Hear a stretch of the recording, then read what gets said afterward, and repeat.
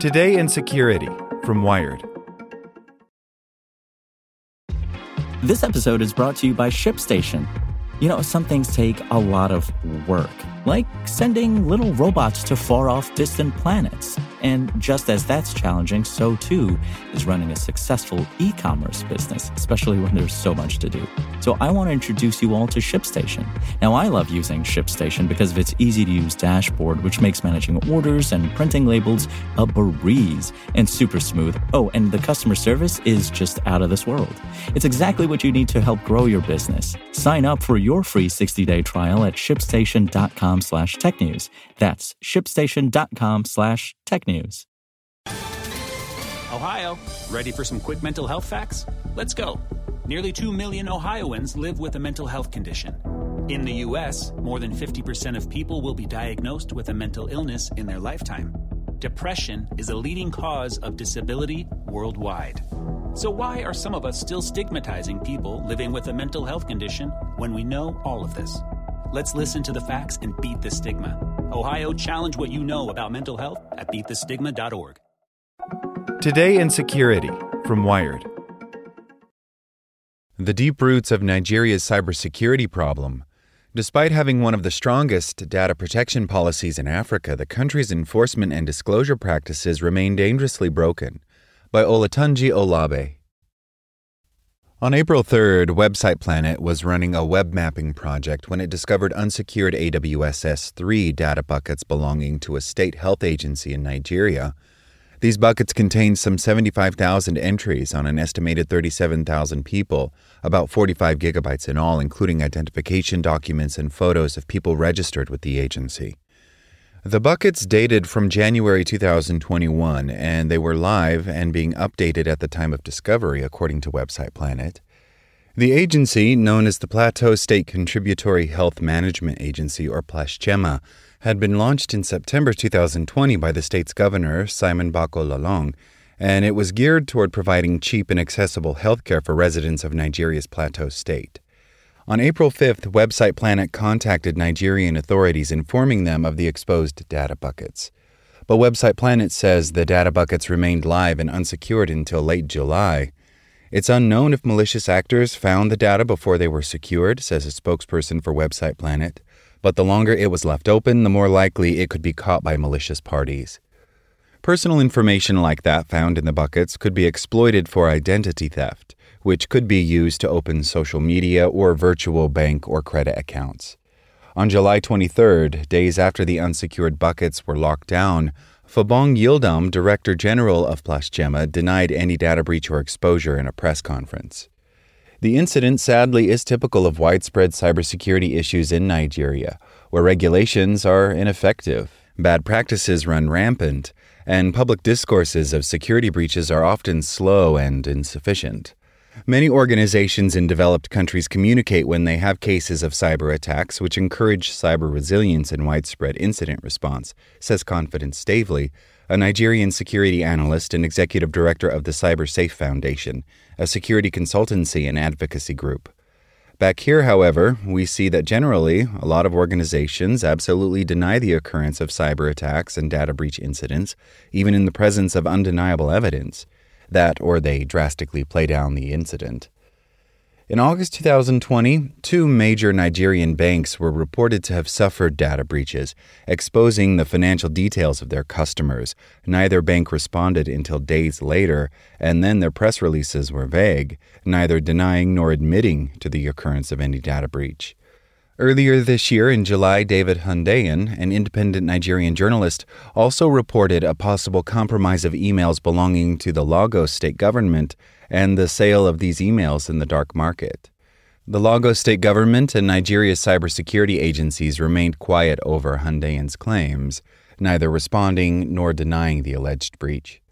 By not communicating, these agencies fail to equip their customers and other stakeholders with the information they need to protect themselves and provide actionable advice to anyone exposed by a potential breach. The lack of communication, Stavely says, along with many bad cybersecurity practices, undermines cybersecurity and data protection in Nigeria and creates a severe lack of trust and capacity. Many IT infrastructure and data processes in Nigeria do not factor in security and protections, says Stavely, who's worked and consulted with various banks and government agencies in a cybersecurity capacity. Organizations do not even understand the weight that comes with collecting data. They do not see the data they collect as something that needs to be protected, and so they don't thoroughly consider encryption and security in their data pipelines. Nigeria's National Information Technology Development Agency, or NITDA, is in charge of cybersecurity and data protection, and it has established regulations and guidelines requiring organizations that process personal data to be secure in collecting, processing, and storage of that data, and to perform data security audits annually. The 2020 Data Protection Bill also states that personal data should be processed in a manner that ensures appropriate security of the personal data, including protection against unauthorized or unlawful processing and access against loss. In practice, however, data collection and processing in Nigeria remains largely unmonitored, and protection is often an afterthought. Sensitive data such as addresses, mobile numbers, financial details, and even identification digits are asked for in queues, malls, and office receptions, places where such data are not necessary and where they are left accessible to anyone with enough curiosity to check the often public records.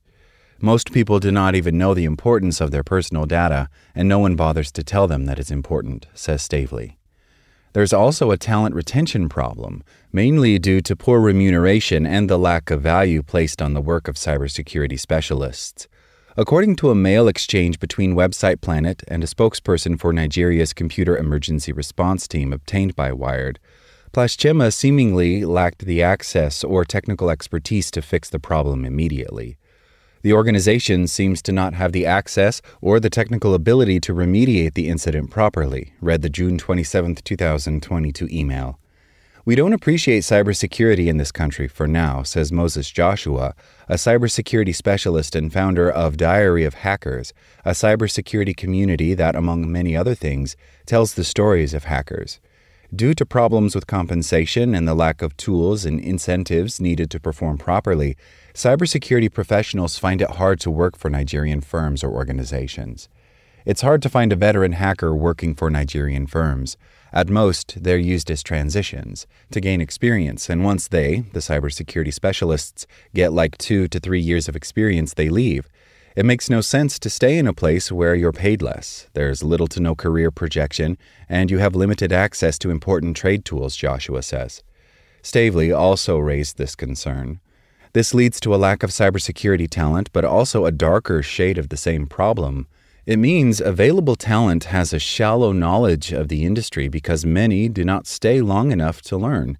It means every generation has to start over. The problem spills over to tech talent generally.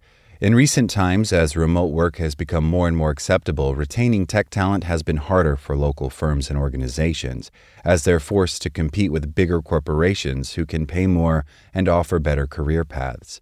This is a significant problem, especially for startups, but those most affected are firms and organizations with little to zero international prospects, such as Nigerian banks. Nigeria's traditional banks are at the forefront of the Great Tech Resignation, which has greatly affected tech infrastructures such as bank apps, mail networks, and security. Cybersecurity in some ways can also be cost prohibitive. To businesses and organizations who already have problems surviving in Nigeria's economic downturn, security and proper data protection is seen as a luxury many cannot afford. It costs money to hire professionals and actually prioritize security instead of paying lip service, says Stavely. With the current economy, it sometimes can be like asking the organization to choose between security and survival. Nigeria has one of Africa's best cybersecurity and data protection policies, but that fails to translate into action. Many organizations only pay lip service to security, and the absence of an active and communicative authority figure allows many excesses.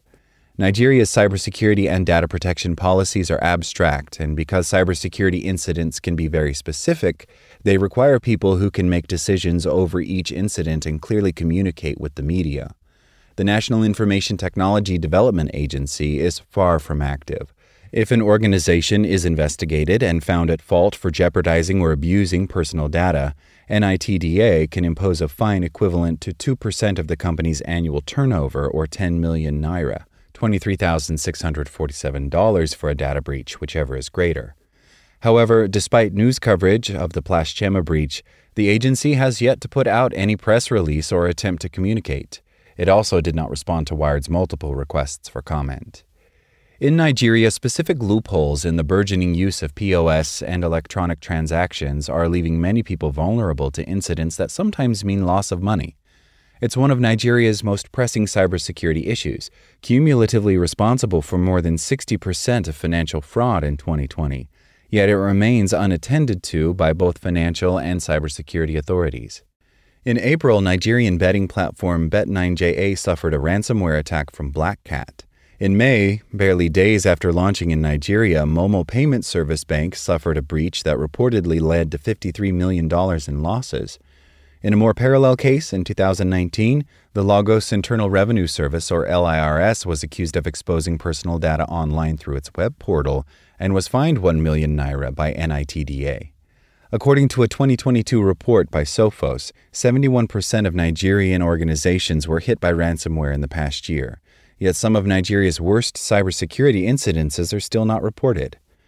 Nigeria's cybersecurity problem reaches both public organizations and private corporations, but corruption, tardiness, and bureaucracy can exacerbate the problem in public organizations. Leaving a data bucket containing crucial personal information misconfigured and unsecured can happen due to personal mistakes, but the long days between contact, response, and action, and the obvious lack of communication reflects a negligent attitude toward cybersecurity in Nigerian government organizations. As Stavely puts it, we have a long way to go. Like what you learned? Subscribe everywhere you listen to podcasts and get more security news at wired.com/security. When you need mealtime inspiration, it's worth shopping Kroger, where you'll find over 30,000 mouth-watering choices that excite your inner foodie. And no matter what tasty choice you make, you'll enjoy our everyday low prices, plus extra ways to save, like digital coupons worth over $600 each week. You can also save up to $1 off per gallon at the pump with fuel points. More savings and more inspiring flavors make shopping Kroger worth it every time. Kroger, fresh for everyone. Fuel restrictions apply.